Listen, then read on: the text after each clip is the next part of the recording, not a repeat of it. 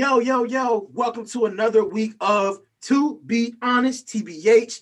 Happy New Year 2021, even though that shit looking like 2020 part 2. What's good with y'all? I'm your host, Devon, a.k.a. Murph McGirt, and we're back with our co-host, Nate Wallflower and Nadia Face Beat. What's good? Hey, how y'all doing? What's good, y'all? Happy New Year 2021. 2021. 2021. 2021 started off crazy. Crazy, the whites are wilding. Already. No killers off the rip. I guess democracy is not a thing anymore, like I said. They stole the podium. So much for that voting change. So many of them niggas have been going, like, at the point of this recording, though, so many of them niggas have gone down. FBI is going through them niggas crazy. It's happening. Bro, it's funny because they all in the cameras acting like they ain't never been, don't know, watch like a Law and Order or something. They smiling hard in the cameras with their badges, they work badges on around their neck in a lanyard. Here's my, conspiracy theory of, what's going to happen. Prediction. I could be wrong, but if I'm right, you heard it here, folks.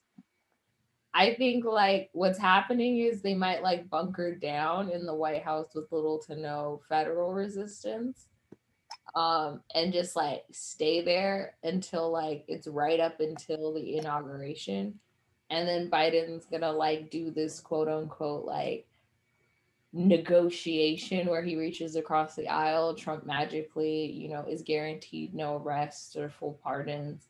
And then he's gonna win the White House back and then situate everything and just placate all of those folks and then use hella legislation to crack down on Black activism in response to this. That's a scary theory. I think my theory is a little different simply because I think the idea that that pardoning Trump will get the White House back. I think the only reason I disagree with that is because his cabinet jumped ship like a motherfucker.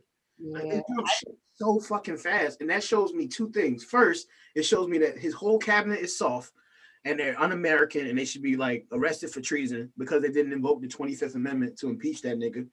Right? They had the power to, and they didn't. And they, instead of doing it, they left because they was worried that they wouldn't get enough jobs. So they're selfish and they're un-American. But second, and I think the second thing that proves to me is the White House and DC, low key, I think they're scared to defend Trump because most conservatives the niggas think Trump is crazy, man. Once you start getting them QAnon niggas and all them niggas to be on your side and shit, you look crazy. And so I feel like right now, the general feel is that the White House don't fuck with that nigga neither. Nobody fucking with Trump. That nigga can't even get on Pinterest right now. And so it's damn, I just think that the idea of him crossing the aisle is a real one, but I don't think it's tied to pardoning Trump. I actually think that it's probably tied to the opposite. It's probably tied to going after Trump. I think that I'm gonna take the position I'm not sure is gonna happen, but I kind of hope will happen. I think that Trump is gonna resign early in some type of weird agreement to get a pardon. I don't think he's gonna finish out the rest of these 2 weeks, because from what I hear, the reports are that he's extremely terrified of being brought on charges. He's been asking more and more about his legal resources and how he can defend himself.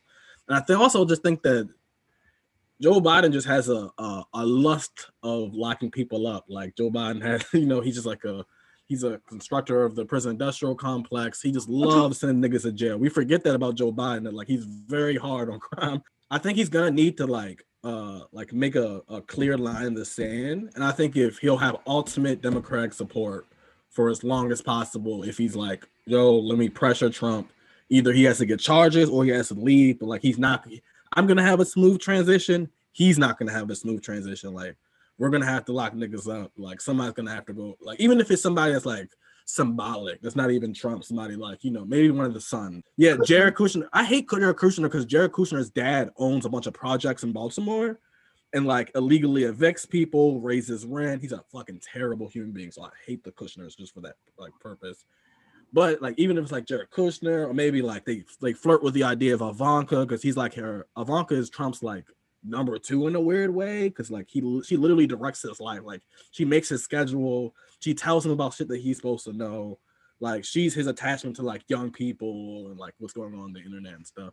So I'm hoping that happens because he's really been unraveling. He's been screaming on people from what I've been reading on. He's been screaming at people all around the White House randomly, if like firing people are resigning, Betsy DeVos resigning. So I think he's finally realizing his options are extremely limited. And I don't think he expected what happened in the Capitol to go that far. I really don't think he did. I don't think he thought that they were gonna like be in there almost burning the shit down, like stealing shit out of people's office. I really don't think he expected that to happen. I bet you didn't expect spirit poop on the walls neither. Oh no, like, you know, thinking about all the stuff that people have been pointing out that he's been saying prior to this, like how could he not? Like, I don't know. I'm usually of the mindset though that white supremacy is more prepared than people assume. So I'm always thinking like it's more intentional than it is. So well, yeah, I'm just saying that he's just sometimes just like really just shitty at his job. He's a white supremacist, but he's also like a shitty at his job white supremacist. Yeah, I just feel like the other white supremacists around them are good at the jobs, like not the politicians, but at least these like or these Proud Boy whatever people. Yeah, I think the other white supremacists around him, like if they were strategic, which I think they are, I think that they're about to let Donnie take an L in the name of white supremacy going into the future. Because, like, for instance, right, like my idea is the idea behind Joe prosecuting Trump is steeped, in my opinion, into this like insidious nature of the criminal justice system, where they get to tie themselves, they get to push themselves away from like Black trauma and try to tie themselves into this idea of taking down white terrorism that in the end is anti-Black because it sustains the criminal justice system, which puts niggas in jail in the first place, right? And you can see even now niggas is like, woo, oh yeah, fine. I'm so happy that the police got them niggas in the Capitol. And it's like I'm happy that, you know, are you happy? Because like if you do, that produces credibility for the criminal justice, for the FBI. Like now, like Black people are like, yes, finally the FBI is going after the criminals, and it's like forcing us. It's kind of like the politics of hope, like Calvin Warren type thing, but like applied specifically to the federal criminal justice system because of the FBI going after the people that was in the White House. And so I think like that's how I'm predicting an insidious shift in criminal justice that sustains itself, but through like distancing itself from like Black trauma, at least for this period, at least for the next like week. Yeah, I just want to see how serious Kamala is about locking people up. Like, you gonna lock some niggas up? Niggas voted you in, lock some of the whites up. You got them niggas on camera. They in front of the camera with their face. Literally, Devon, I saw somebody with their work badge on. He worked for a marketing company, and he had his lanyard with his work ID in the picture, smiling hard. Of course, he's fired. Yeah, he got fired. But it still is like, these people are incredibly belligerent. The internet, or if you go on Twitter right now, there's a lot of Black people who are like doing the hard work of like being like, who is this person? If you live in this community, have you seen this person? We know that he's from this state. Like, can you recognize who this is? So we can like at least let the general public know that like you live next to a violent white supremacist, right? Like, let their job know, let them get fired. Like, but this is Black people doing the labor, right? It's not really like the federal government. The FBI is just tweeting like, if you have any tips, you know, send it to us. It's like, no one's gonna do that. But we all can like go on Facebook or Twitter and be like, look, let's expose these fucking people. So like once they go home, they're always talking about like stopping them from getting flights. So they're like stuck in Washington, D.C. So it's easier to like find them and arrest them and shit like that. But even if so, most of the people are gonna run off like with nothing. That's just how it happened. Like once the mob dispersed, everyone who wasn't calling camera being extremely ignorant is gonna get off with this versus like, you know, the BLM shit where it's like they were arresting people who were like literally walking in the direction of the protest, who weren't protesting, who were like on their way home or to work just because they looked like they could be protesting and shit like that. So I don't know. I think you're right. I don't want to like applaud the FBI and shit for arresting some of these niggas, but I do want to applaud like the Black people on like social media and stuff who are really doing the work to identify like some of these people and like let people know like where they are, who they live, these families, and out white supremacy for what it is, right? We should all know who these people are, whether or not we agree with like the prison industrial complex and whether or not they should be in jail and the idea of jail, but we all should know who like the white supremacists in your neighborhood are. Like you should know what these niggas look like. All right, y'all. We got a dope ass episode for you all today. We're gonna get into our first segment, the ghetto. Oh, yeah, the ghetto. So this week is funny because this is like in the throes of it right now. So for this week, the ghettoest shit that I don't know if y'all have seen this like beef. Well, it's not even a beef. YK Osiris, okay, he wore this custom Gucci jacket that he got from some like, and he's a known custom clothes designer in Atlanta. You know what I'm saying? I don't know the brand personally. Exclusive game. So this jacket, let me just describe some of the elements of the fit, the complete fit. And Nate, you jump in if I'm forgetting parts of it. So, Gotcha. In my opinion, it's like a Thriller style leather. It's not like a regular leather jacket. Like have you ever seen Eddie Murphy in Delirious? Like that red leather jacket he got on there, like that's what I'm thinking. However, like if you go to like the Michael Jackson like Smooth Criminal type jacket, because it got not Smooth Criminal, the Bad jacket. Because remember the Bad jacket had like a zipper and a layer on the shoulder, so it's not like a flat shoulder, it's like a raised shoulder. And then on top of this leather, it's like it has gold trimmings. He took a Gucci purse and like essentially cut up a Gucci purse and like sutured it at different patterns onto the front of the jacket and on the collar. Mind you, keyword front of the jacket. The rest of the jacket, like from the neck all the way through the back, is just red. And the Gucci purse is just silhouettes and sutures in the front. Okay. Then this nigga had on these red Gucci pants with the Gucci purse. The rest of the Gucci purse attached to the pants. He also had on some Gucci shoes and some loafers. So yeah, the internet did not like that outfit. It did not. And a lot of his contemporaries did not like that outfit.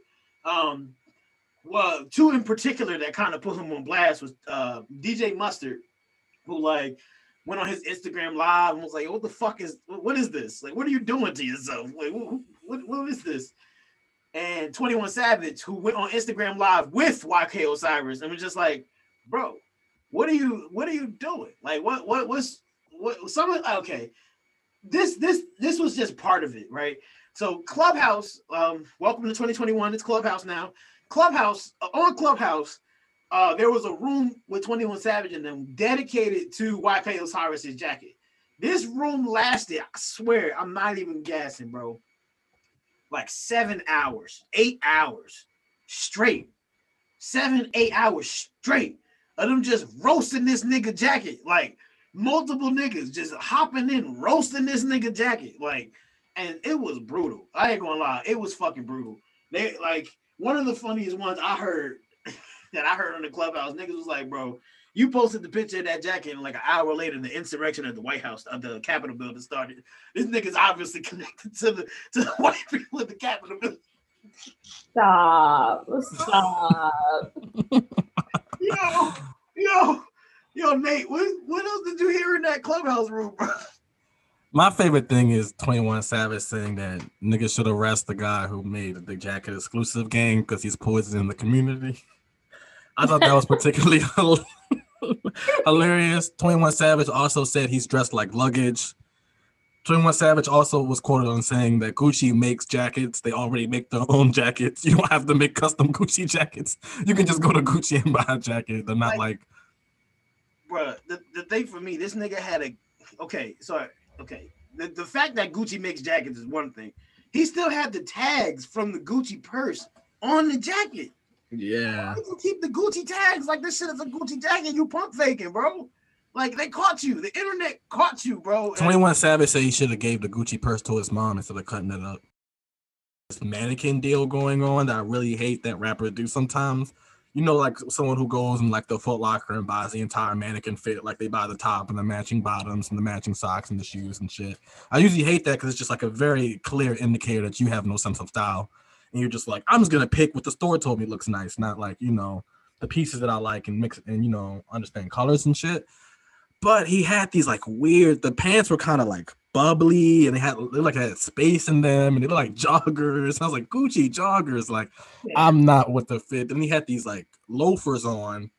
And I don't understand that why black people, not just people in rappers understand that you don't wear loafers as like a club fit. Like, don't go to the club wearing loafers. Loafers are designed for like a classy suit kind of fit. These niggas will wear like a Mary jeans and like Gucci loafers. I've never really understood it.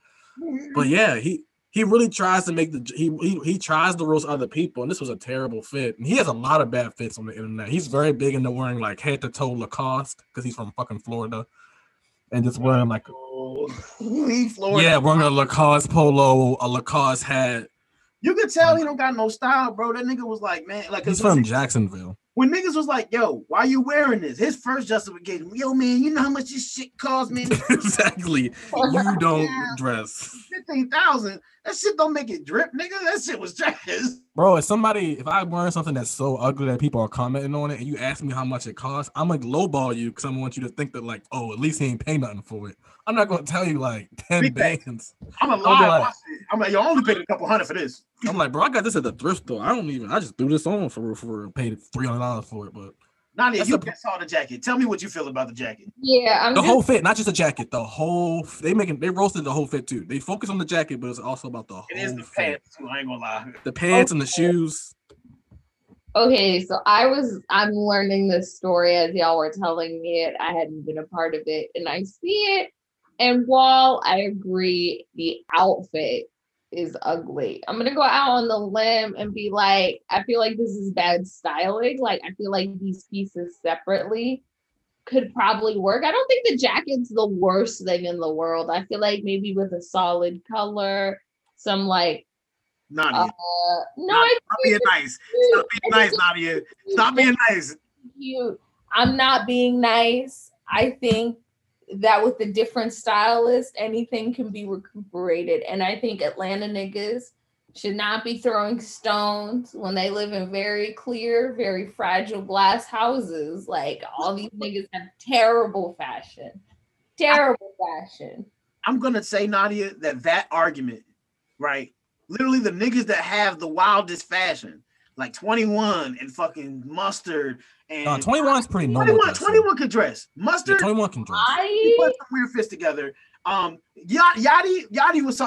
be putting some weird fits together too. And some of them other cats that we like be dressing kind of weird from Atlanta, they all banded together to say that this jacket in particular was ugly. Yo, Gunna was in there too. You know Gunna was in the room? Gunna was in the room? Yeah, Gunna was in the room. Too. That jacket, tell me how that jacket is. What solid color would you put with that red ass silhouette ass? Gucci, like, you know, that kind of red, it goes nice with like a dark green. So maybe like a dark green pants. So you're gonna put that. So how you gonna fix the fact that on the back ain't no Gucci? When you see a nigga, like if you look at him from the back, you don't see Gucci. It's only another thing with me. I don't really care about labels, so I also think this label thing is really stupid. Like, rappers care about labels. Yeah, I understand. Like, yeah, this is why maybe this is like a poor moment for me to be defending. But labels to me does not equal fashion, and a lot of these Atlanta rappers like to think that wearing a label equals fashion. That's his problem. He thought that. Definitely his problem. That's his problem. I feel like the jacket, if it wasn't so like Gucci, it could, the structure or the look could be saved. I think the jacket's not the worst thing I've seen in the world. You know how I know you trying to be nice, Nadia? You just keep trying to find ways to situate this jacket. You're like, I mean, it's not the shape, Gucci color. Yes, it's a nice color. I like the leather with like the more cloth, like just juxtaposition. Is that the word? I think it's not the worst thing in the world. I think you could have made this a cute moment. Honestly, though, it would look better on a girl. In the picture that you see, is he also not wearing a shirt? Because the picture I'm looking at right now, he's wearing the jacket with no shirt under it. Just a chain. Oh, I saw one with the undershirt. I also saw that with no shirt. The no shirt looks better because it's more Eddie Murphy-ish. That's not true. That's not good. I thought Eddie Murphy can't dress. No. That nigga wore that shit in 1983, Nadia. And he looked fabulous. It wasn't drip back then. It Like wasn't drip back then. Murphy. Go watch Raw on Netflix, y'all. Support. Comment on the podcast and tell me if that outfit from Raw is drip. Was it drip or not? Nah. Rock and Delicious was drip. He had a leather outfit, not one single sweat. You think Chris Rock dripped on the shirt open, chest out? That's the sweatiest nigga doing the stand-up I ever seen. You had a leather. He looked like a sweaty 100-gram bar. That nigga was he wore a leather suit doing stand-up. That's the sweatiest nigga ever. And he didn't look it. He was chafed. He wasn't drenched at all. He's out here. Eddie Murphy. Stylish. I don't know. I think I hate when rappers who clearly need stylists say shit like, I don't need no stylist. I can dress myself. And it's like, you need a stylist. These people are professionals. They went to college for this. Let them do their jobs. It's like, it's like you just got money now, and you think just buying Gucci means you know how to dress. They're gonna show you what that means. Niggas get money, be like, I don't need a stylist, but don't understand complementary colors. The fuck? You wearing a dinner coat with a hoodie, it don't match. Come on. I once saw Fabulous wear. I don't need no stylist if I became a rapper tomorrow. Fabulous once understand complementary colors. You was like, oh, this red would look nice with this dark green. That nigga just threw red on red on red. You don't do that shit. He looked like he's going to a blood ball. He you know what? He doesn't need no stylist. He just needs one of these IG girls who has really nice like aesthetic talent. And then that's who sold him the jacket at the store. Probably that's probably who got him to buy the jacket. Nah. That nigga look like a Gucci brand red crayon. That's rude. That's not nice. How are we gonna start 2021? That nigga with that jacket. You're like a tube of Gucci lipstick. They don't even sell makeup. Till now. I don't know. All right, that shit is trash. I'm sorry. You need a stylist, bro. You need a stylist to teach you about repellers. And the thing is, it'll be really easy. I hate when rappers feel like they have to just wear the extremely loud fit every time. It's really easy if you have a lot of money to just dress really reserved and not always try to go for like the peacock fit. Because sometimes it fails, though. Sometimes the peacock, everyone's not the Migos. The Migos walk up wearing 89 colors and tight ass pants, look like jeggings, and it works most of the time. This dude tried to go for the peacock move and it failed, bro. People were like, nope. Here's a random question. And never spend over $1,000 on a jacket. What's wrong with you? $17,000 on a jacket? Are you kidding me? Do you think that style comes more from hip hop or from sports? Hip hop. The athletes dress like rappers. Period. Hip hop. The poppin' athletes dress like rappers, even the white ones. The athletes dress better than some of the athletes dress better than rappers. They dress better, but they get their sauce. Yeah, the way that 90s hip hop like led the way in fashion and like was such a big influencing factor. It has to be hip hop for me. I feel like I think the athletes are more reserved, and I feel like the athletes put together better fits, but they get their inspiration for the fits by the rappers. It's like that common thing, like rappers want to be athletes because they always imagine themselves being like football players and basketball players as kids. And athletes want to be rappers because athletes are jealous of like the attention rappers get sometimes. So I think that most of the time rappers give the sauce to the athletes, but I think you're right that the athletes do it better. The athletes tend to dress. The athletes that can dress better than Cam Newton. Cam Newton, I don't put Cam Newton as an athlete that can dress. Cam Newton is not in the list of athletes that can dress. Cam Newton is an athlete with an unlimited discount to Men's Wearhouse. That's one of the few that I know, so I'm like, what about this? You know how I know hip hop is more though? The shoes. The fact that rappers are outselling athletes and sneakers should let you know the impact hip hop has over. Yeezy jumped over the jump, man. Yeah, but sneakers come from basketball though. Like, nigga, the reason. Yeah, I know. And now rappers are like outselling a lot of basketball players in sneakers. It's kind of corny to wear basketball. I mean, it's kind of not corny. They still in, but they're more for performance than they are for style anymore. It depends on the sneaker. I feel like it's up. Like, so for instance, like Nike makes sneakers for they make like lifestyle style sneakers, right? Because they got sneakers you go perform in, but they also have like the everyday sneaker. And there's also other sneakers that suck for performance but look good on your feet, like Saucony's Asics and shit that are like walking shoes that are like supposed to be for your feet. You know what I'm saying? They're supposed to be like non-performance, non-basketball. Like that's why they're not even brands that are in the NBA. They're like walking shoes. You know what I'm saying? That have different patterns. The reason I say basketball though is just because like, well, first Nadia, if you're looking for some athletes that can dress, right? PJ Tucker can dress. Basketball, looking basketball, not football. PJ Tucker can dress. Shai Gilgeous-Alexander can dress. Kelly Oubre can dress. Like they can dress their ass up, all right? But I've never heard of any of these names. They're all up and coming athletes. LeBron can dress. Any actresses? You know LeBron. I know LeBron. Like WNBA players. A lot of WNBA players got drip.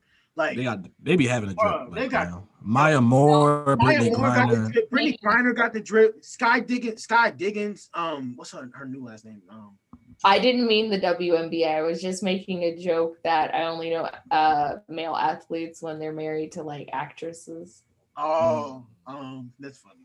That's what I appreciate about rap is that basketball players and basketball players, the younger ones tend to be more peacocky. They like to wear the out there eccentric fits. Yeah. But what I always like about rap is that they are never afraid to do that. That's why I like Atlanta niggas.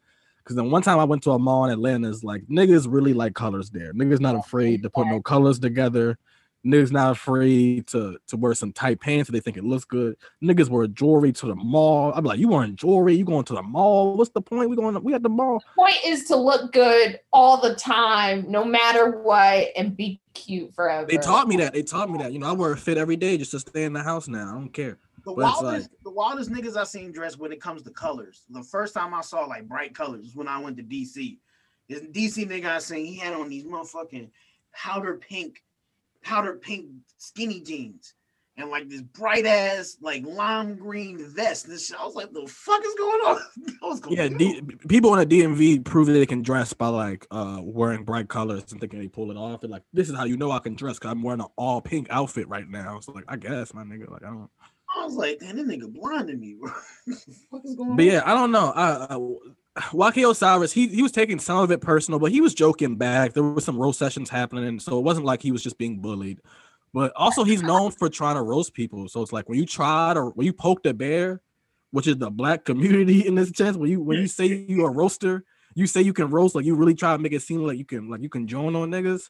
And then you wear something like this and you can't take it, like you can't take the roasting back. It's like the community will never forgive you.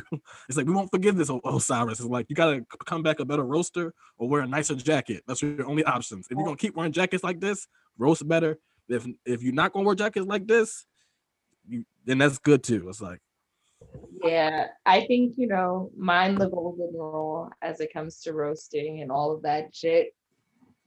Do not play the dozens if you do not wish to play yourself. Like I would have just been like, shown a picture of 21 Savage with a bad fit or something like that. I would not have, or something that's a guaranteed, or just nothing at all. It would have definitely hurt my feelings. Or just like laughing at yourself.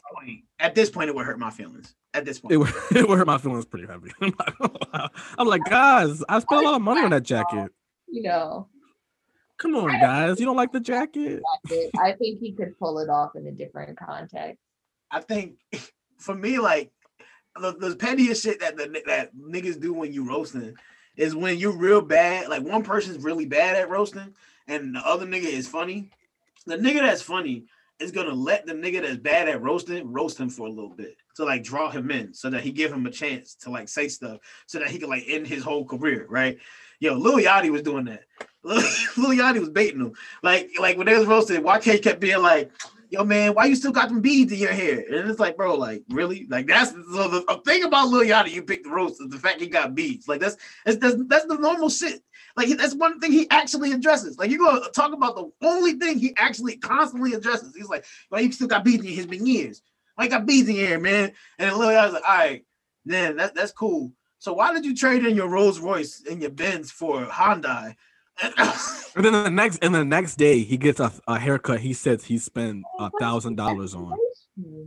Like he just decided to roast this nigga. He's like, bro, like, and that's the shit for me. Like, and I agree. If you can't take the heat, get out of the fucking kitchen. YK Osiris, like I've got a newfound respect for him for taking this for so long. Yeah, I do too. I respect him. It went, first of all, the fact that he stayed in that clubhouse for that long, Like, it wouldn't have been me. And they then all changed their profile pictures to him in the jacket. Everyone in the group that was That's talking, so rude. their profile. Why? Drake joined. Drake picture was a YK Osiris picture on I Clubhouse. hate Drake. Drake is so good for like just a quick like, oh, we making fun of a nigga. Like, No, he's friends with YK. no, he- no, but Drake's personality, like he's so quick to see if someone's getting roasted, even if it's his friend, to be like, oh, we're roasting somebody. Let's get Let's it. do it. He's that last boot you see when you're getting jumped. Yeah, It's- exactly. Exactly. That nigga's so quick to join in. He's like, and take this. you know why? You know why? You know why? Because Drake not funny. Only that's a tactic of the nigga in the room that like likes to enjoy the laugh at niggas, but not funny. Dog, YK Osiris challenged Drake to a boxing match, but right before he did it, he had a boxing match with Blueface, and Blueface almost knocked him out. Oh my God, YK, why is he setting himself up for so many L's? Like, Blueface was swinging wildly. He was fighting like a hood. You know how hood niggas fight? They just swing wildly until one of them connects. Hood yeah, niggas with like no boxing education, they just start swinging wildly. Blueface caught him like I think he's 3 like times. something though, right? Blueface is like 6 something, so it's gonna. Blueface was a college quarterback. Yeah, He was that's a- he was- big athlete nigga. He was a college Division I quarterback. He was like 6'3". He's like 6'4".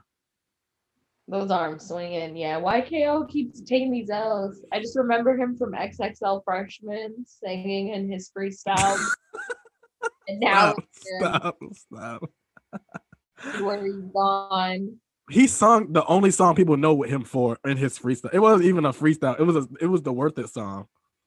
He said, "Cause you're worth it, and you're worth it." I'm like, yo, this is a trap beat. Stop, please stop.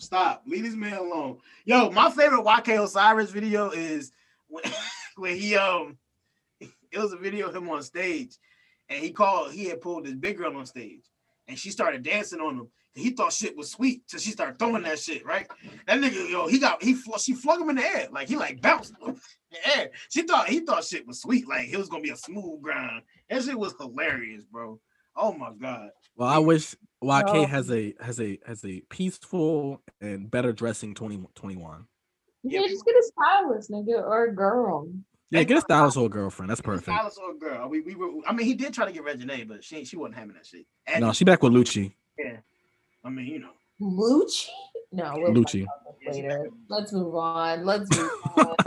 Yeah, I'm sorry, Nadia. Yes. On that note, we'll be back with more TBH. Ow.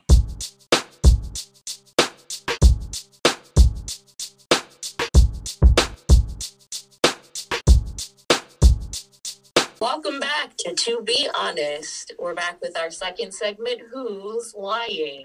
You ain't got to lie. Ain't nobody lying. And we're going to be getting into the controversy surrounding the death of actress Tanya Roberts, who played the beloved character Midge Pinciotti on That 70s Show. She had died in her home, and I believe her husband did not, I guess, check, get the official medical time of death, and had just had TMZ end up report her death a week after her actual death. So we're trying to get into the controversy here, think about what TMZ's accountability is on that, thinking about what our victim or maybe what Tanya's spirit would think about that. So who we've brought in for this conversation on behalf of TMZ is one of their content creators and researchers, Lance Kirby. Welcome, Lance. Thank you for having me. It's great for us to have you. And then we have a friend of the family, a spiritual medium who claims they can be in contact with Miss Roberts' ghost. Their name is Solomon V. Akbar. Welcome, Solomon. Queen, respectfully, my name is not Solomon V. Akbar. My name is Dr. Solomon V. Akbar Fremantle, pre-PhD. Oh, my apologies, Dr. Akbar Fremantle. Respectfully. So diving in, I just want to start maybe with TMZ. It seems like there's been a history of TMZ of always trying to be the first at market when it comes to celebrity deaths, no matter the cost. Maybe explain to me, what is the company's like mantra when it comes to reporting celebrities' deaths, and what boundaries does the company like encourage, if any at all? Great question. Great question. So TMZ is the number one celebrity and entertainment news media source in the entire world, right? So since we hire journalists, we hire reporters, we hire paparazzi and paparazzo to cover entertainers all around the world, right? So our first understanding is that we have to do what our listeners, our readers, our watchers, our followers want. They want the news, they want it hot, they want to know what's happening to their celebrities. And I think what usually happens here is, Ms. Moderator, is that we pay people for the digs and interesting information about celebrity news and stuff. Sometimes people call us, sometimes we call them. We have people whose job is to do so, but we rely on those sources to have valuable information. We're not willingly choosing to report information sometimes that may be incorrect or they may be details missing. But yeah, our philosophy here is, look, we're trying to get the news in the best way possible, right? People don't have a problem with the Washington Post reporting or New York Times reporting on deaths. Just because we're TMZ and you see us after you leave the restaurant, people want to have bad shade on us. But yeah, I think that TMZ here, we did our job. We found the source. We talked to them. The source was very close to the celebrity. It was the partner. We thought we did our right job. We thought we had journalistic integrity and honored this woman. Her career as one of the Hollywood mavens in the 1980s and 70s. But yeah, I hope that wasn't a long way to answer your question, but one more time for TMZ. Kind of long, but it also leads me to another question in response to this. And maybe we could get Dr. Akbar Fremantle to join in and have a follow-up. How can you say that you think you did your job and that you had journalistic integrity and that you had no violations when you misreported the death? The husband misreported the death. And you didn't follow up on that as journalists. I think the problem here is that we thought that the husband was a reliable source enough. Usually we don't have to go out and get death certificates. We can't talk to the doctor, things like that. And this death happened in the home. So we think the only person who was in the home was the husband. We think that you're supposed to know when your spouse is dead, right? It's not a normal thing for someone not to really know when their spouse is dead. But you know what? I'll turn this over to Dr. Akbar. What do you think about the situation? Respectfully, King, Dr. Akbar Freeman. I apologize. It's all right. It's all right, King. It's all right, King. King and Queen, thank you for having me on this beautiful afternoon. I just want to give a quick understanding or introduction to what I'm doing here. I normally normally I don't work with the white devils. I don't normally defend white devils or speak for white spirits because I think the white devil usually contradicts and controls conversations around the Black Death. However, the family asked me to come out and speak on, the injustice done to our sister, Midge Pinciotti. So I came out here, not necessarily my sister, but our sister in body, not in flesh. So, let me just break this down a little bit for you. So my job is not to supply the conspiracy theory. No, my job is to be patient enough to let the conspiracy theory supply me to understand exactly why TMZ was able to kill Midge Pinciotti in the way that they was. Now, I didn't really want to come out here in the middle of the Saltine Siege because the Saltine Siege is the first thing on my mind. I'm trying to make a spiritual connection to understand why the Cracker Crew happened in the first place. However, I think it's an opportunity for me to get deeper into the spirit of the white devil to understand why exactly TMZ is working in the way that they do. All right. So first, let me break down a little bit. Of course, TMZ does not want what's best for this white woman because TMZ is to control white media or uses white death to control the white media to get the Black man and the Black woman back in tune with the deaths of white people. Can I interrupt here? That's Kang. I'm an employee at TMZ. I literally do the job of reporting deaths and reporting what's happening in celebrity news. I don't think I've ever decided to report anti-Black news purposely. See, that's the conspiracy right there. I'm going to break it down for you in a couple of different ways. First, okay, let me talk about it. And y'all, I know I've been to the TMZ break room before, and in the TMZ break room, I noticed you were there. You've been. All the appliances I noticed that are from Kenmore. Let's break that down. That breaks out into Ken and More. Ken being the ultimate image of the white devil that was married to the ultimate image of the purity of the white woman, Barbie. And more being the control of more African Americans to bring them back into the fold of the history of entertainment and white death. Dude, I just report the news. You just see that's exactly what you don't understand. You recording the news is not you recording the news, it's you trying to subjugate the black man, more kings and queens to be situated in the way. But I'm black, dude. I'm black, dude. My name's Lance. Look, that's interesting. I would like to support Akbar's argument with this question for Mr. Kirby.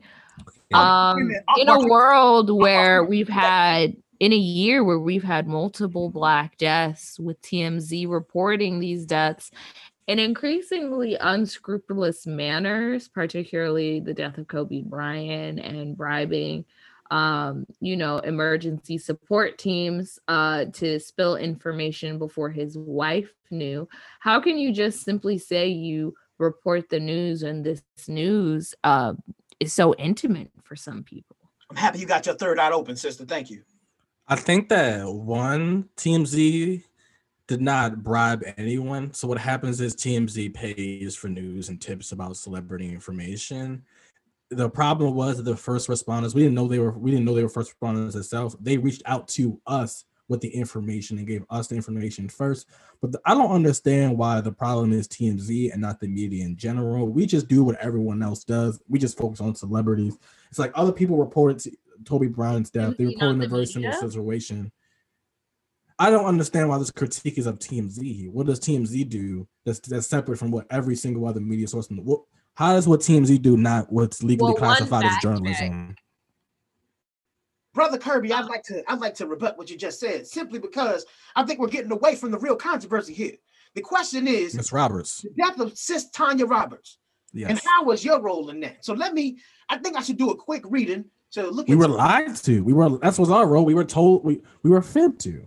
So let me do a quick reading to understand and look at the last moments of her life. We're going to be a quick medium for this white devil, so I can research and talk about and explain why exactly happened to this white woman. Okay. You're about to channel Tanya Roberts right now. Now, like I said, y'all, I king and queen. Listen, I usually don't channel white devils. And so in this instance, I think I'm just going to channel her experiences and give you some lessons from what I've learned, because I think diving too deep into her life will, it's like eating pork. When it gets inside your spirit, it's too much for you. All right. So I'm just clearly getting into her spirit. Okay. All right. Okay, I've heard enough. So I'm not going to make a statement on the instance of the death, but I would like to use her life story to explain why she was in this predicament, or rather, why her husband was in this predicament. Because what I see, Kings, is let me explain something to you. There was a lot of infidelity in this relationship, and Kings, it shows me here that this king and this queen were not in sync. They were not in sync, right? So the reason that he understood her deep breath to happen is because, Kangs, if you have a woman that breathes heavy in her sleep, she clearly doesn't value you. She doesn't care about the amount of rest that you get. And if you earn to love yourself first, you would never attract a queen whose lung capacity could be so selfish. So this Kang obviously did not have an in-depth relationship with his queen. I'm reading deeper. Seeing the white. But doesn't this mean this is not TMZ's fault and this is the king's fault? Well, no. Let me go back to what the king is saying. See. Now we're talking about the way that the king and queen did not have a deep relationship with each other, and I think this further goes into why Kings he didn't weed out the good ones, and there was a lack of connection because he didn't weed out that this was not a good queen for him. He should have made it clear on the first date. She will have your name, and she will be obedient and submissive, and she'll be your housewife and bear your name. They teach this in pre-PhD classes.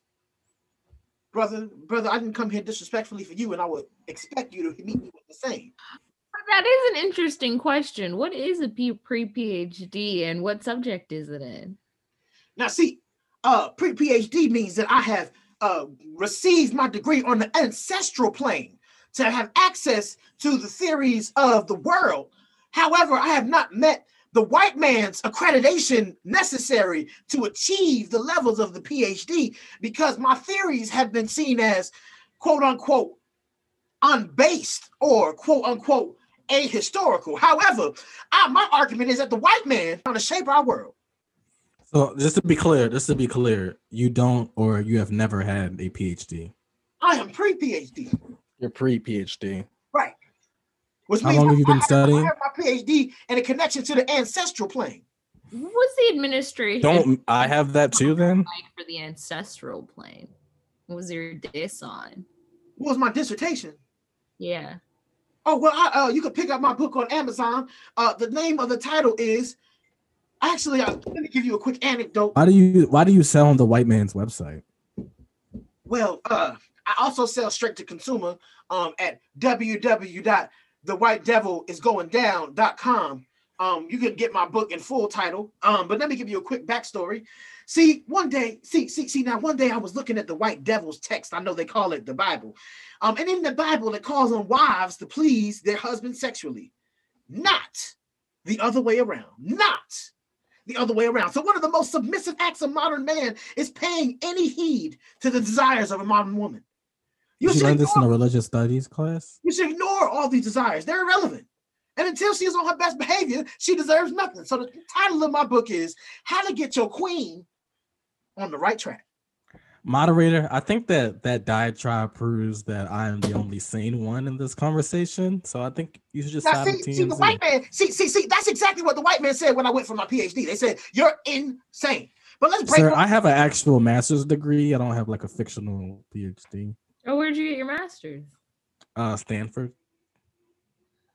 See, and again, the institution that depended on the white man's denigration. It's dependent on how hard you work.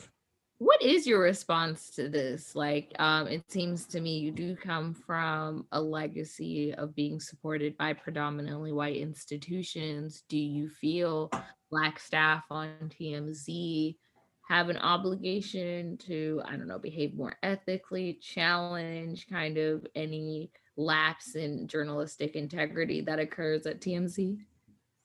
Yeah, we try to, we understand that we're different from the white staffers. We have different social locations. We're not the same as them. I don't really understand what Dr. Akbar was saying, but I think that personally, we try to do our best to ethically report on every single case that we're given, right? Sometimes it fails. Brian Williams lied about getting a bomb shot down his helicopter in Afghanistan. Look, it happens to the best of us. Sometimes you fail, sometimes you get bad information, sometimes you run with something you're not supposed to, right? We were all shocked by Kobe's death. Nobody thought it was going to happen. So the idea that there were first responders who rushed to give us information, yes, maybe we should have handled it differently. And to this community, we at TMZ and we Black staff at TMZ would like to send out a gracious apology to not only the families of those people, but the families of this woman and the families of everyone else who feels like maybe we reported incorrectly on their family members' deaths. But we're trying to maintain journalistic integrity. We're just like the Washington Post, the New York Times, but we report celebrity news 100% of the time, and they report it 10% of the time. So we asked us, just give us a chance to be better.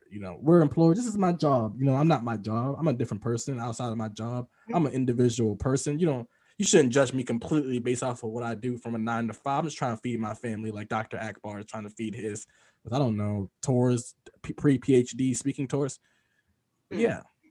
So, okay. Well, Dr. Akbar, if you or if Tanya could share, Ms. Roberts could share any last words on the matter, I would really appreciate that. Well, I think I'm done channeling this white devil, and I just know that she was done wrong, not just by her husband, but also by TMZ, because it is your job to report ethically.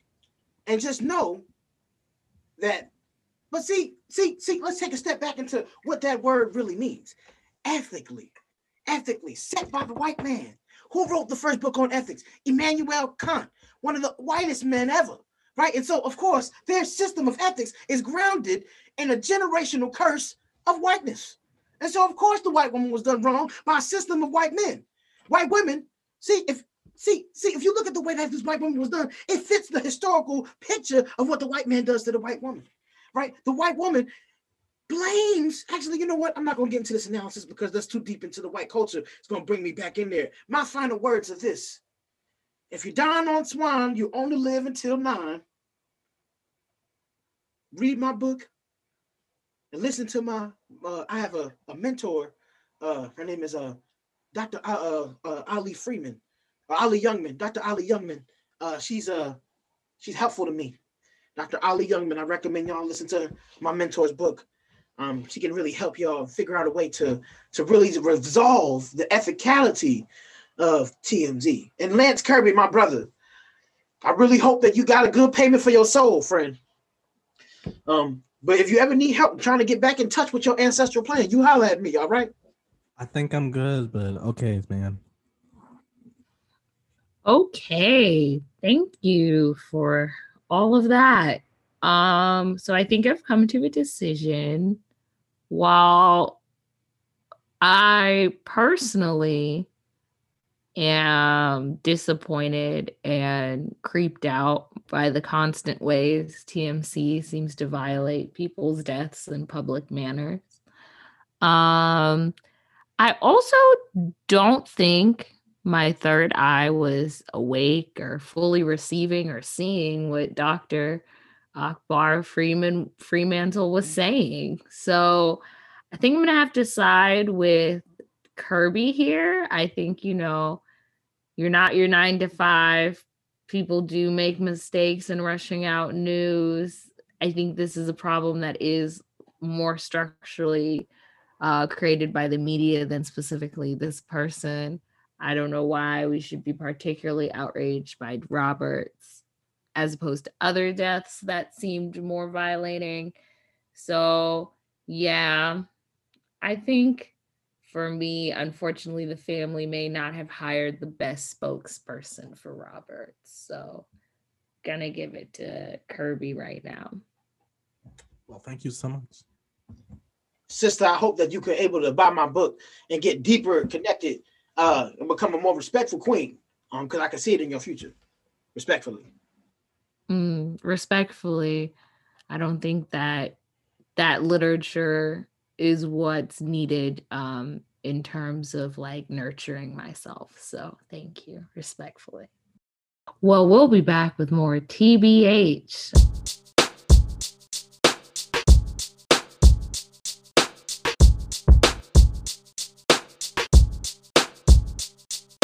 Yo, we're back with more TBH. To be honest, this is our last segment for this episode.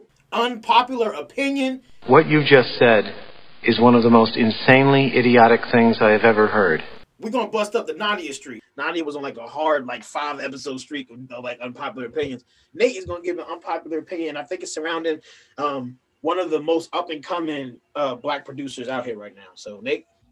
Yeah, everybody. So my unpopular opinion this week is about filmmaker, producer, writer, actor, comedian Jordan Peele. Jordan Peele recently announced that he's going to retire from acting. He's no longer going to do any acting roles. He's going to solely focus on writing and producing films, right? We've already seen 2 of them in Us and what's the other one? The Sunken Place. Get Out. And Get Out.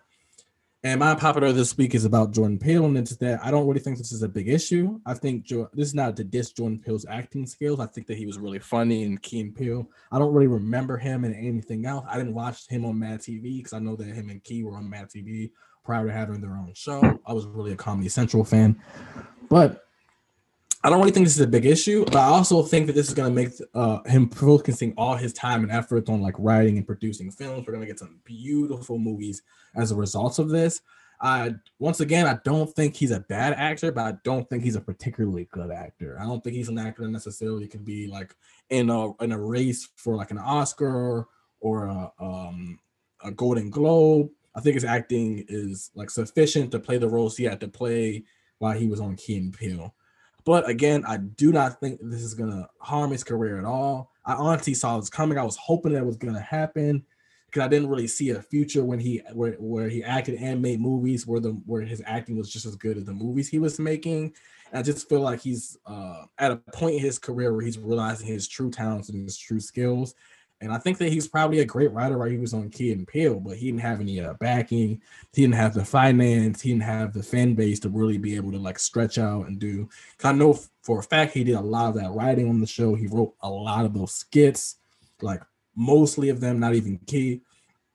So I just think his talents suit him better to be a movie writer, a movie producer, or even like an executive than necessarily an actor. I don't think everyone has to be an actor. I don't think you have to finish where you start necessarily, you know. I think the in entertainment, there's a way of people joining entertainment in non-traditional ways and using that to get into the career they really want to be into, right? I think that he used Key and Peele and Mad TV to jumpstart him to what he really wanted to do, and I was like write and produce. But again, I think that him deciding to retire acting is a really good thing. It's going to be great for his career and great for his fans and great for the future of Black cinema in the next like 10, 20 years.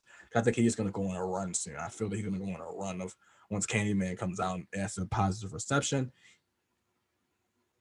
But yeah, that's my unpopular opinion this week. How do you feel about it, Devon? For me, I always thought between Key and Peele, Michael Key was the better actor between the two. Like I feel like he was just more talented at like bringing the roles to life. And I think Peele, like, so for instance, when I think about Key and Peele, like the skits, like for me, like the more memorable ones are all of the Key ones. Not necessarily, like the only ones I remember with Peele are like Slap Ass, him as Obama, but Key was the star of that skit as the anger translator. And then the one where he was sweating when he was looking at all kinds of weird internet porn, that's because of the hilarious gif. But yeah, I think that this will be dope. I think that because it's hard. I'm from a standpoint of energy, right? It's really hard to put your creative energy and creative content, and I'm learning this more even as we start doing this podcast, right? It's hard as fuck to put your energy into production.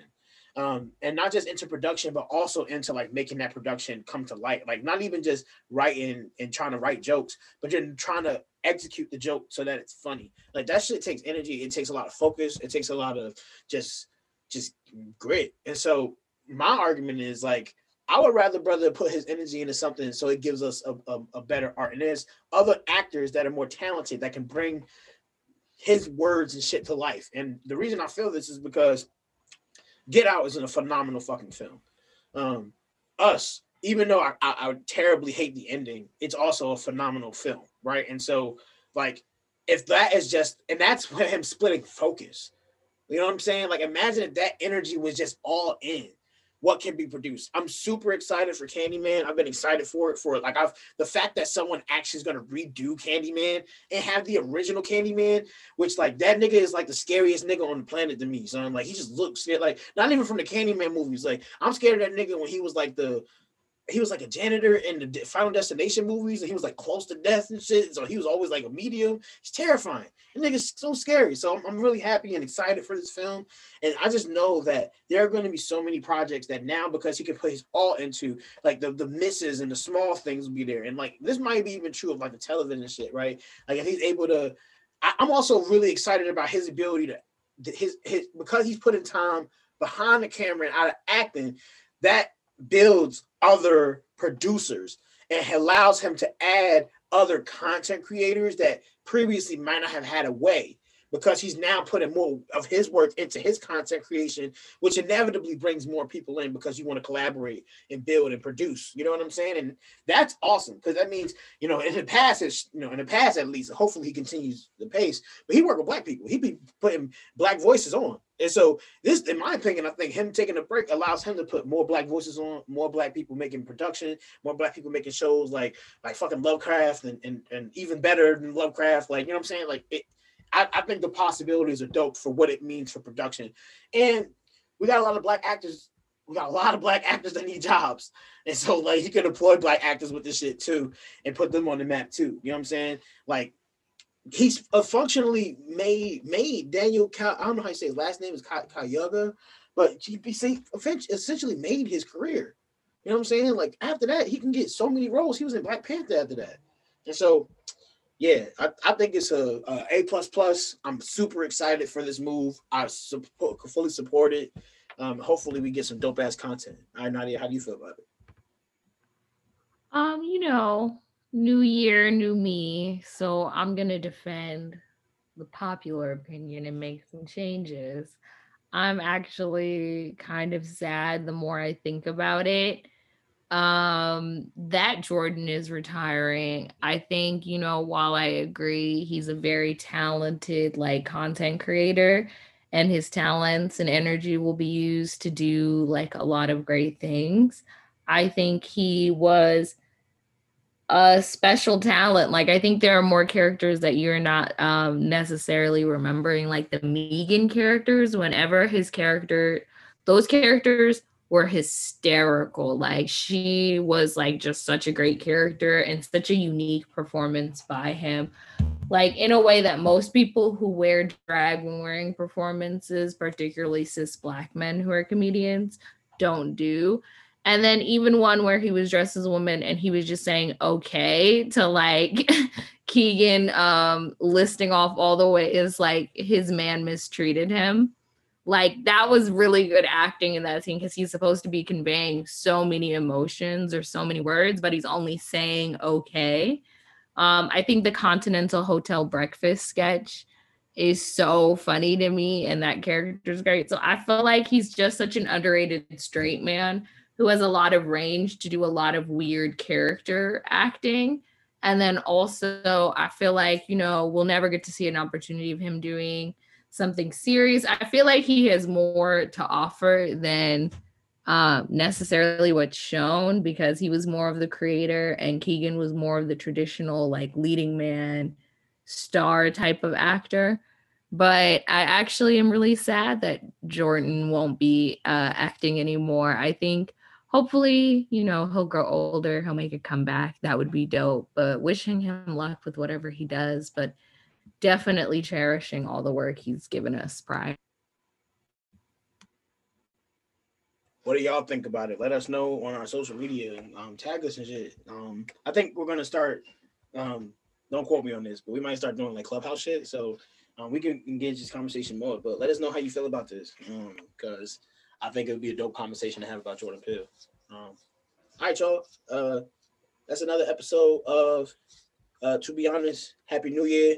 Be safe in 2021. Hopefully we get to like see each other. That would be nice if we could see people. One day. I'm your boy, Murph McGirt. We got Wallflower. And we got Face Beat. I'll let y'all later. Bye. Bye, everybody.